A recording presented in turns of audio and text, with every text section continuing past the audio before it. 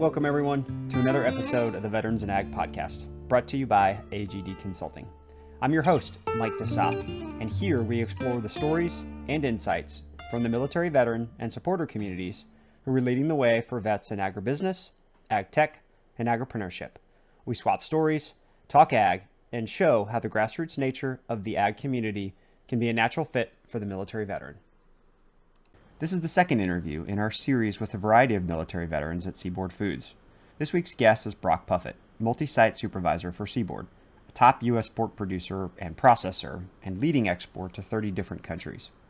At Seaboard, Brock is responsible for everything that happens at multiple swine barns under his direct supervision, from the health and quality of life of the animals to facility maintenance and personnel issues, really everything. Brock grew up in the suburbs of Iowa, but spent many summers working on a farm, from baling hay, picking rocks, and cleaning stables. Not wanting to put additional burden on his single mother, already helping his sister through college, Brock decided to join the Navy, and like so many, to see the world, and to pursue his love of travel. 8 years and 3 deployments working on arresting gear on an aircraft carrier later, Brock moved on to Seaboard Foods, but not without seeing parts of the world he could have never imagined, and truly being a part of something greater than himself. In this episode, we talk about some of those life experiences and lesson learned Brock has brought forward with him to Seaboard, and how they've made him a better leader in his current role at swine production. I did a lot of farm work. I baled hay in the summer. I picked rock. Just about the only thing I didn't do in Iowa that's very atypical is detassel. That was about the only ag type of thing that I didn't really ever do. I was always busy baling hay, picking rock, and then I worked in some dairy farms, very, very small outfits, cleaning out stalls. I did the occasional milking here and there, and just odd farm tasks, cleaning up, cutting wood, all that stuff. Right. Just your day-to-day stuff that I did. But I always enjoyed, a lot of people always called me weird, but I really enjoyed baling hay. That was kind of a big thing that was refreshing for me. I was in sports and stuff, so it was a good workout for me, especially. I was always my own pace. And so whoever I'd be on the baler. And so the guy driving the tractor, he'd be like, do you want me to slow up, or do you want me to or speed up or slow down? And I'd be like, speed up, you can go faster. We can go faster. I can take these off and stack them higher and quicker. And I've only ever had a couple of them tip on me. Picking rock is not a term I'm familiar with. So some farmers you'll basically walk through fields and you'll look for larger rocks that basically could mess up a combine, could mess up a plow, a disc, something that would really damage a piece of equipment as it rolled along. And so you just walk behind a trailer and a tractor and you grab rocks and throw them on top and get them out of the field. What I haven't heard you mention yet, Brock, is any relationship or familial connection with the military. Yeah, my How did that whole thing come about? Yeah, my grandpa, he was actually the one. He was in the Army. He did a tour in Korea. Actually, he was over in Korea and fought over there. And so he was kind of the person that I looked up to a little bit as far as that goes. And connection to the military, other than him, there was a few relatives here and there. I had a great uncle that fought in World War II. In the Army, he was in the Battle of the Bulge.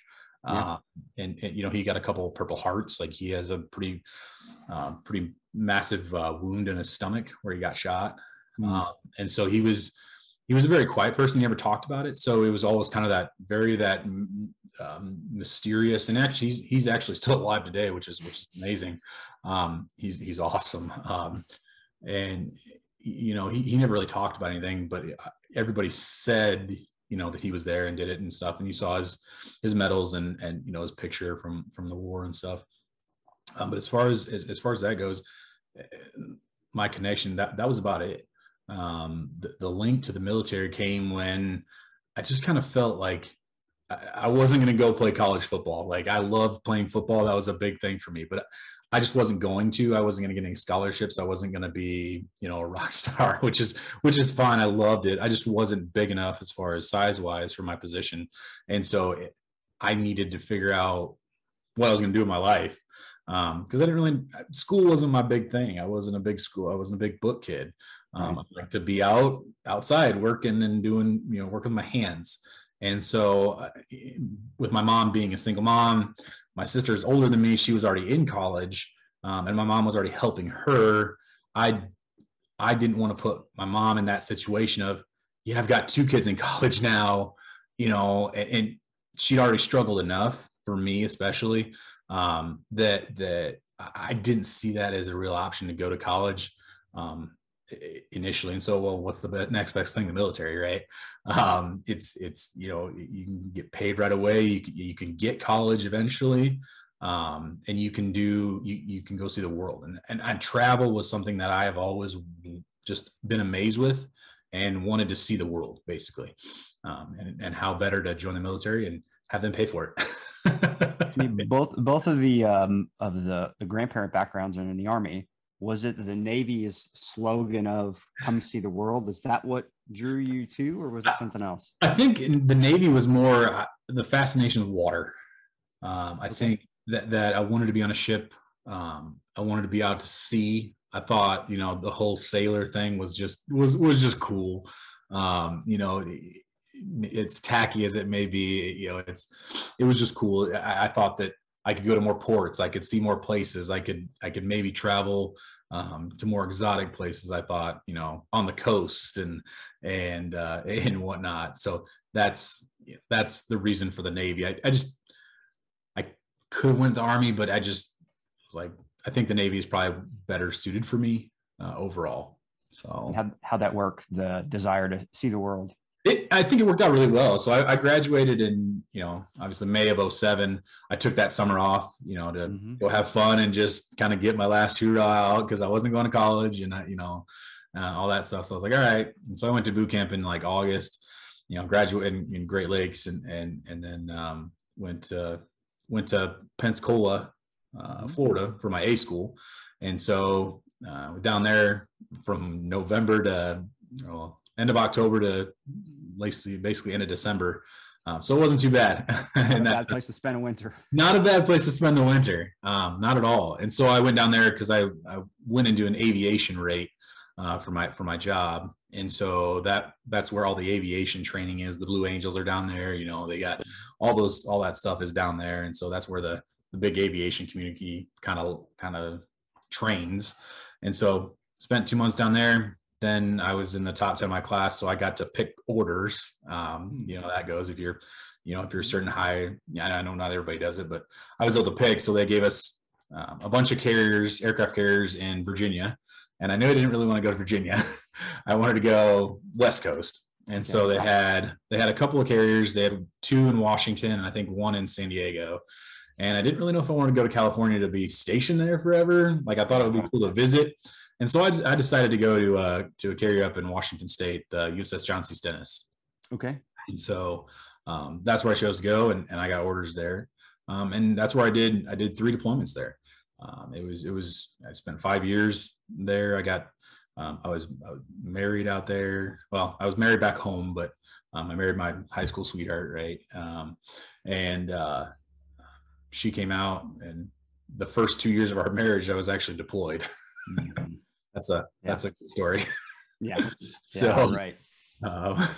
What specifically within the aviation community did you do on those carriers? Yeah, so I worked my title was Aviation Bosu's Mate Launch and Recovery Equipment, and so that was my full title, and so my rate was ABE for short term, my acronym. And so basically what that does is you take care of all the maintenance and the operation of the launch and recovery equipment. Okay. So the catapults and the arresting gear. So when I got to Washington and I checked into my ship, my master chief looked at me and a couple other guys that checked in with me and goes, "Where do you guys want to go?" And I was like, "Well, where do you want us?" And he's like, "Well, you're big guys, so you're going to go to the arresting gear." And so the arresting gear, just more for a bigger guy, is more suitable. There's not as many tight spaces, and you have a lot heavier things you need to lift normally there. Yeah. So they usually send the bigger guys back there. And so that's basically, for anybody who doesn't know, it's, if I always try to reference Top Gun. So like if you think of Top Gun, right? The beginning sequence when they come and they land on the carrier and they catch that wire. Well, that wire is what I would basically control, right? I would do the maintenance there, because there's a big engine underneath the aircraft carrier that it's all on hydraulics and air and whatnot. And so that is what stops that plane. And so that equipment is what I worked on. So I was basically a maintenance tech for that equipment. And then we run the operations side of it when we were doing flight operations. And so that was kind of my job. That's what I did for 5 years. That whole system, for those that don't know, is just incredibly impressive. You're talking about an aircraft going several hundred miles an hour to essentially zero in less than 200 feet. Yeah, about a little less than 320 feet. Yeah, it stopped. Just ridiculous. Yep, and the catapult system is steam based. Correct? Yeah. The old system is actually now the new one. The new system is a electromagnetic system. So the carriers from the USS Ford and beyond will all be they call it EMALS, so the electromagnetic. I can't remember the acronym for it, but it's the electromagnetic catapult, and so that's going to be on every carrier from now on. But the old one was all steam, and so you had to have steam to launch that catapult to get that aircraft up in the air.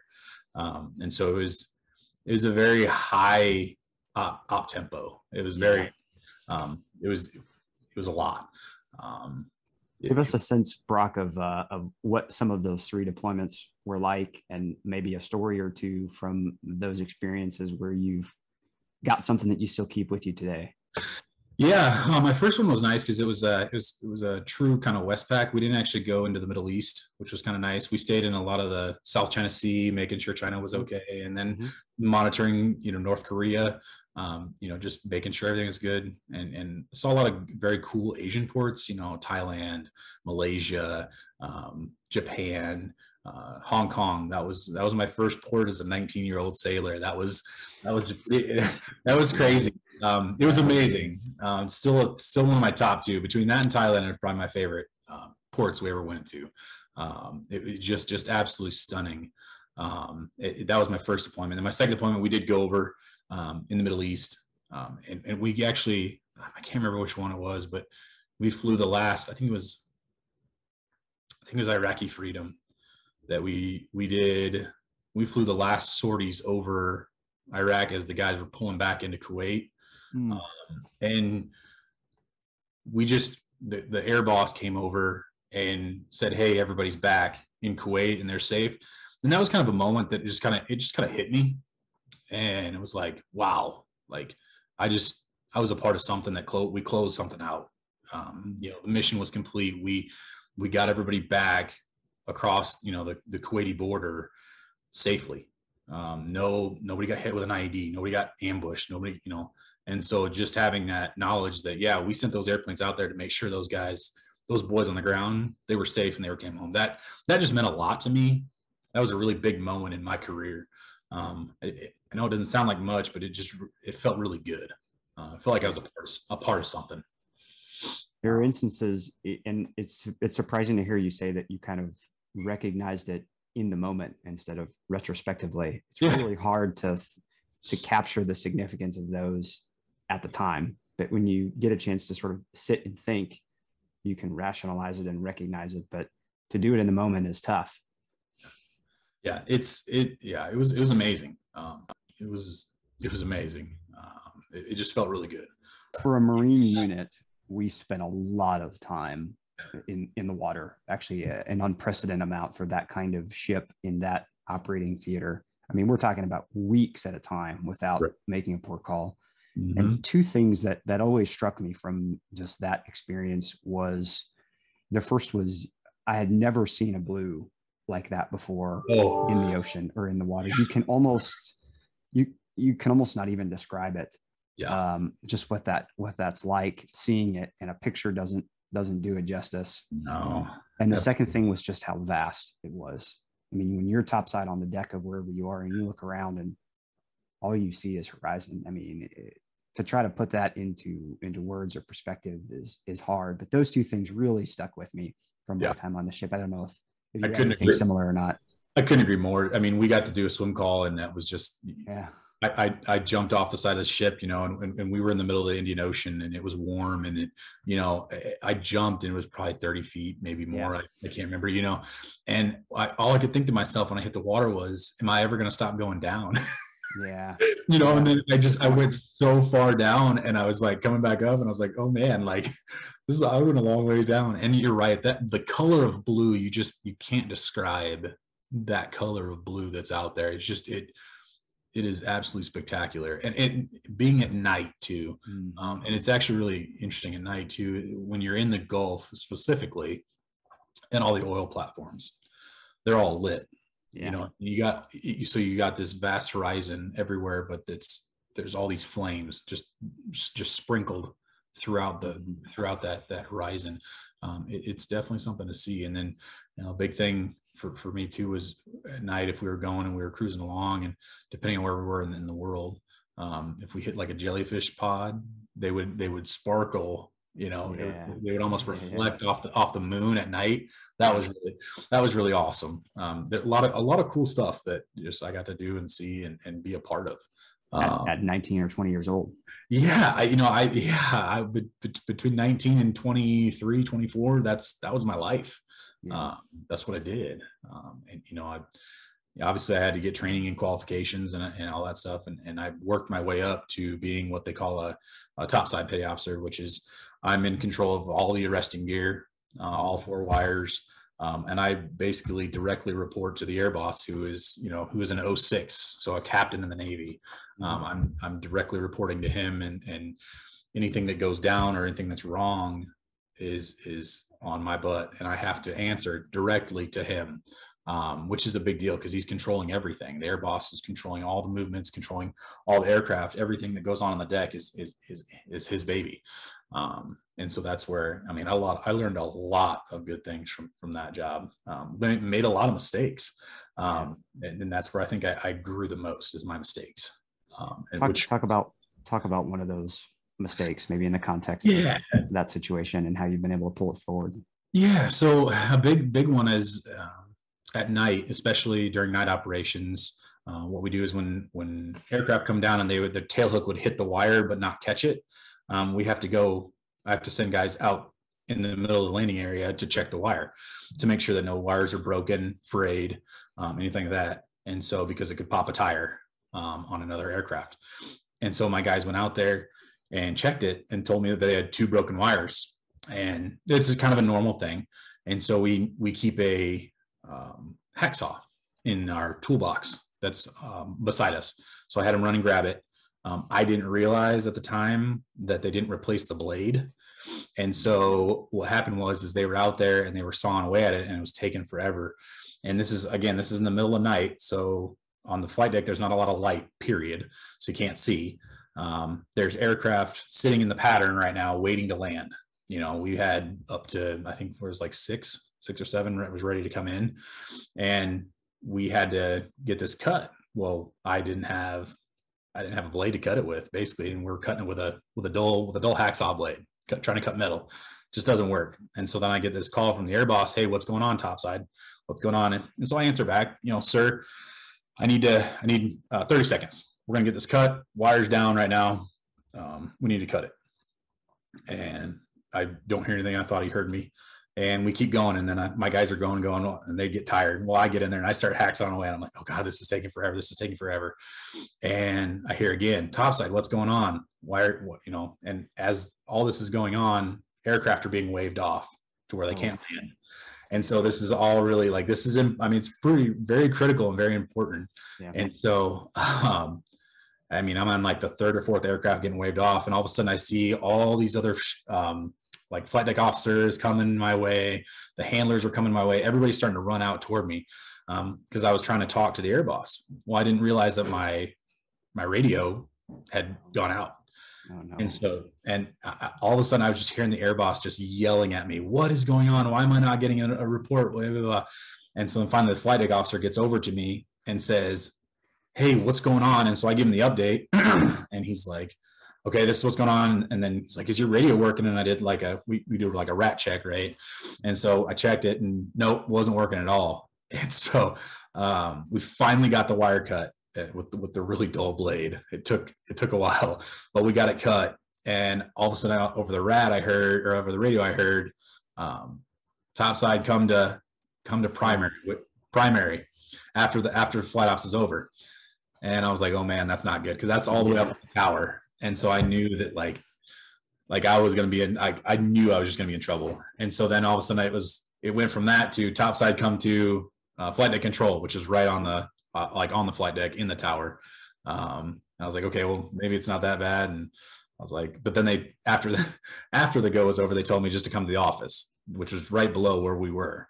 And so the handler is basically the air boss's kind of second or third in command, kind of, who controls a lot of where the aircraft are placed on the flight deck. He was a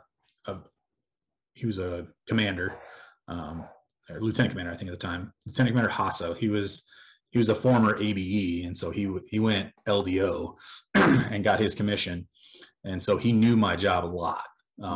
So he was sitting down in the chair in the office, and he was sitting there, and very grade, just aged guy that he had just been in the Navy for a long time, very salty guy, and so you just knew what was coming. And so I just, I got down there, and I was extremely nervous. I mean, I was probably 20, maybe 21, maybe. Yeah. And he sat me down, and he worked through it with me, and he said, topside, we believe in you, right? He said, we trust you. We know you're qualified. We know that you can handle this. He's like, we know you're going to make the right decision. We know what you were trying to do. You were trying to keep all 4 wires strung and online so that those aircraft would catch them. They have all 4 options to catch and to get those pilots down safely, right? And he said, but you got to understand your situational awareness. Okay, if something's not working right, you need to make a quicker call, and to take that wire offline and fix it later, because it's not worth waving off all these birds, making them go back around the pattern, and possibly cause them to run out of fuel, cause an accident to happen in the air, causing more work for a lot of other people. Yeah. And he said it in the most elegant way a guy could say something, with also cutting right through your skin and saying, you need to do this better. But being, like I said, very elegant about it. It was awesome. It really cut me to the core as far as, we believe in you, just make a quicker call. You got this. It was a motivation, but it was also a butt chewing. They got onto me. So it was great. And that really kind of gave me a sense of pride and helped me to develop into, being able to make quicker calls. And if sticking with that call, if it's the right call, it's the right call. If it's not, you got to try to make a better one, and learn from it, and I never made that bad choice again. we never had that issue. And we always had good hacksaw blades and double checking myself, as far as that goes. So that was a big one. That's probably the lesson that I've taken from the Navy, into my civilian career, just in general.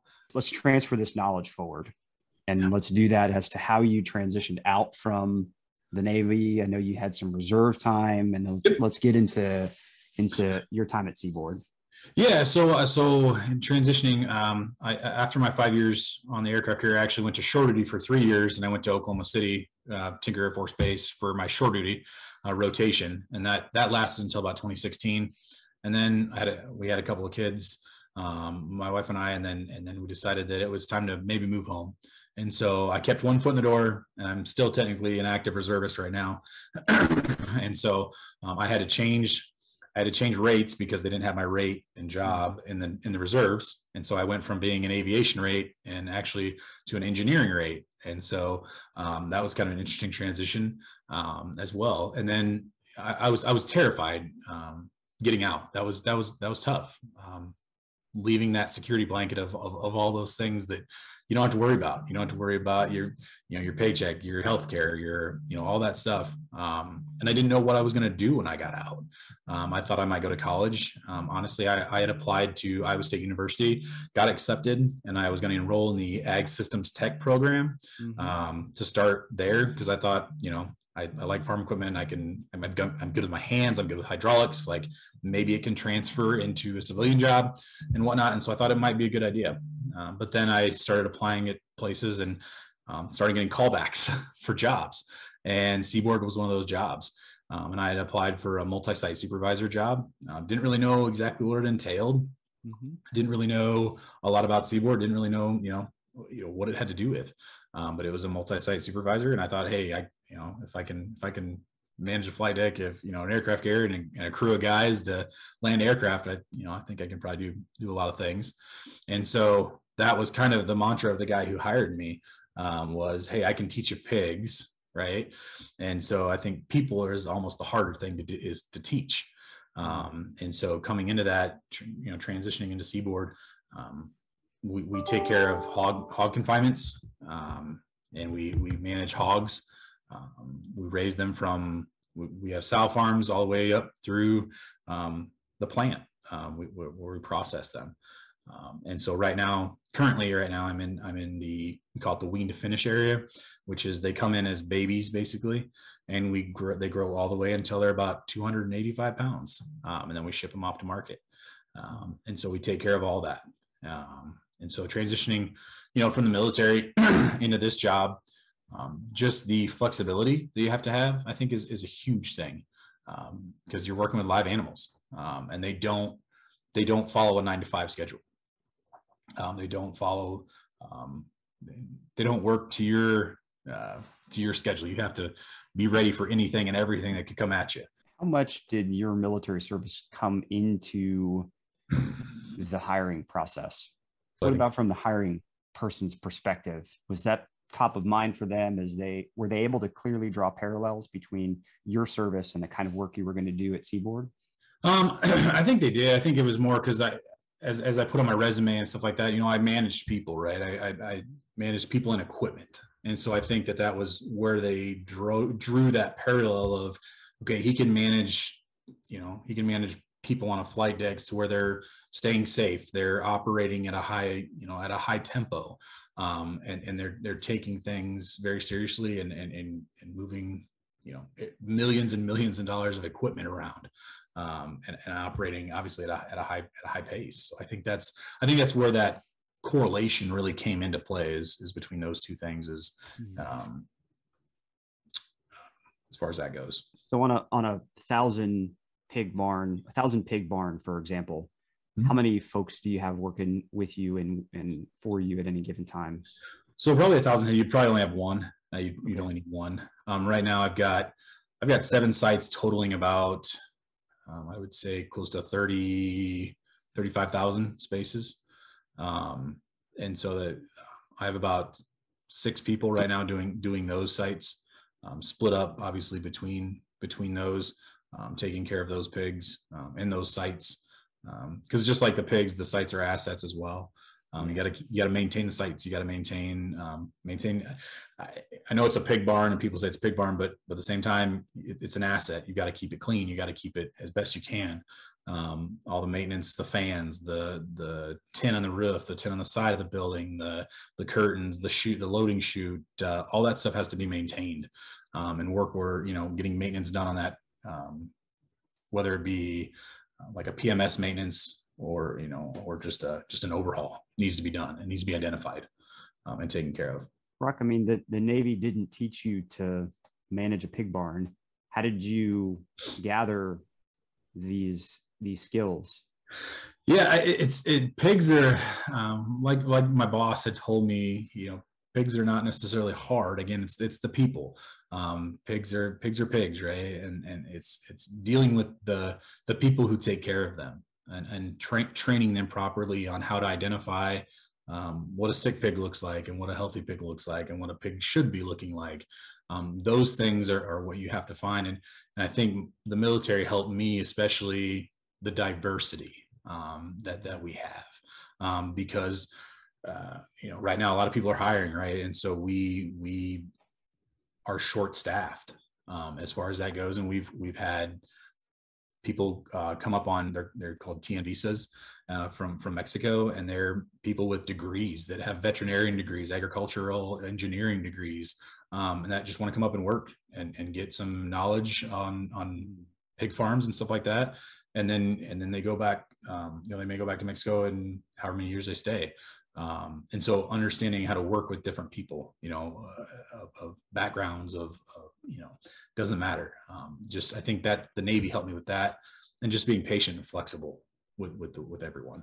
If you had infinite money and infinite time and unlimited resources, if there was a piece of technology that you could create that would make your job easier and the jobs of the people who manage these animals easier, what would that be?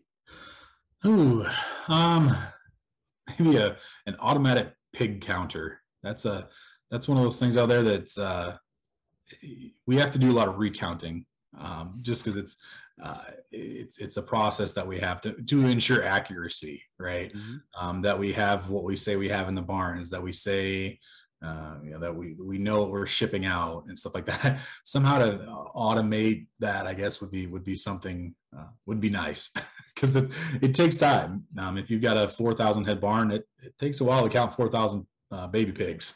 Brock, I think that there's some perception that consumers and the general public have about these kinds of pig farms and just the way that the animals are treated or whatnot. Can you give us something that perhaps most people don't know about these operations that would maybe kind of go against that common narrative? Yeah, I think, you see a lot of things from PETA or whoever, activist groups that are trying to, say that we're malnutritioning the pigs, or we're not giving them adequate care. That couldn't be farther from the truth.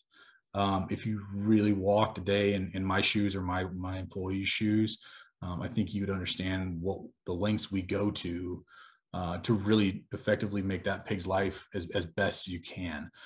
We don't overcrowd the pigs in the pen. Those pigs have plenty of space to walk around, to get feed, to get water.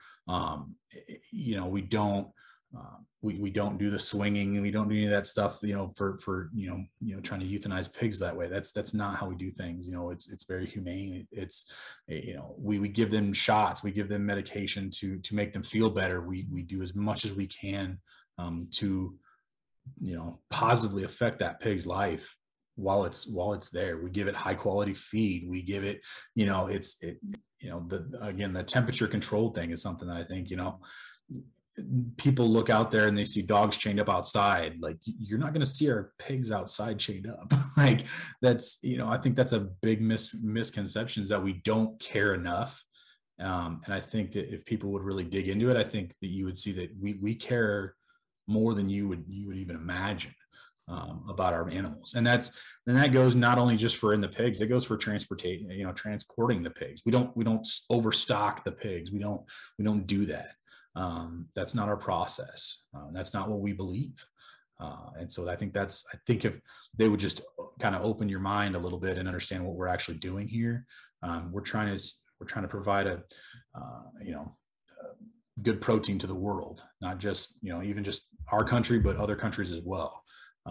Because we all know that everybody needs to eat, and so this is a great way. And it's that's what I'd say to that. The climate control aspect of that was not something that I was aware of. So it's interesting that you mentioned that there's so much effort put into keeping these animals at that particular temperature.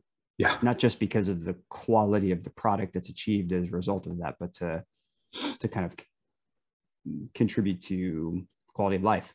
Yeah, absolutely. It's huge too, and as far as it goes, we step down. You step down from that 86 degrees as the pigs get older, because they like it a little cooler, but they don't get down very cold at all. And then as far as, the barns are climate controlled, and there's alarms at all the barns, right? And so all the barns have alarms to where if something goes wrong, then we can address that. and we can go out and, it may be 30 below and I'm going out to check on a site that needs to be checked on that has an alarm. That maybe a curtain dropped and it's 40 degrees now in there. Well, we got to get that fixed, or a heater went out, or power went off and the fans aren't running. So we have a lot of stop blocks in place to where if something happens in the barn, regardless of if somebody is there or not, those pigs are still taken care of and they're monitored in a way. That way that it's 24-hour care, really. Yeah.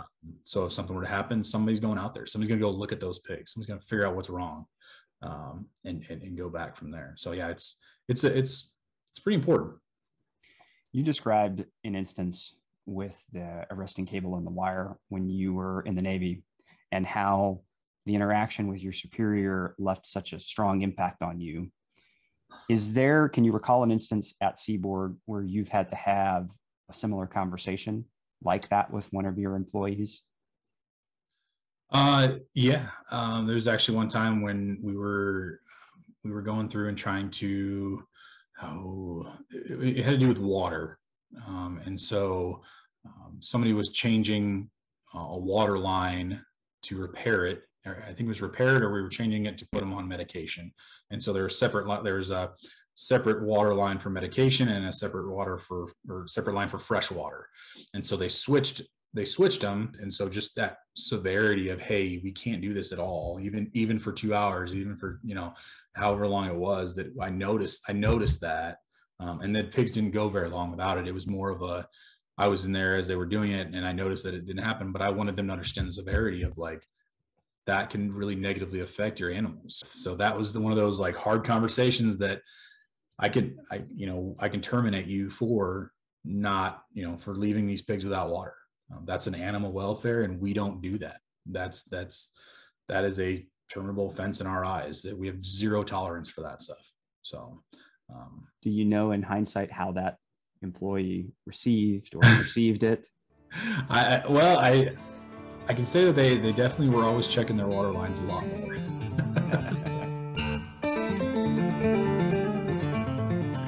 Brock's ability to recognize in the moment the significance of his involvement in helping bring the last of our forces safely back into Kuwait was impressive.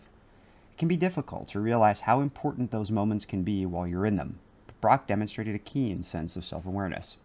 He did it again when he described the butt chewing he got for not making a quicker decision in the middle of the night when one of the arresting cables was broken.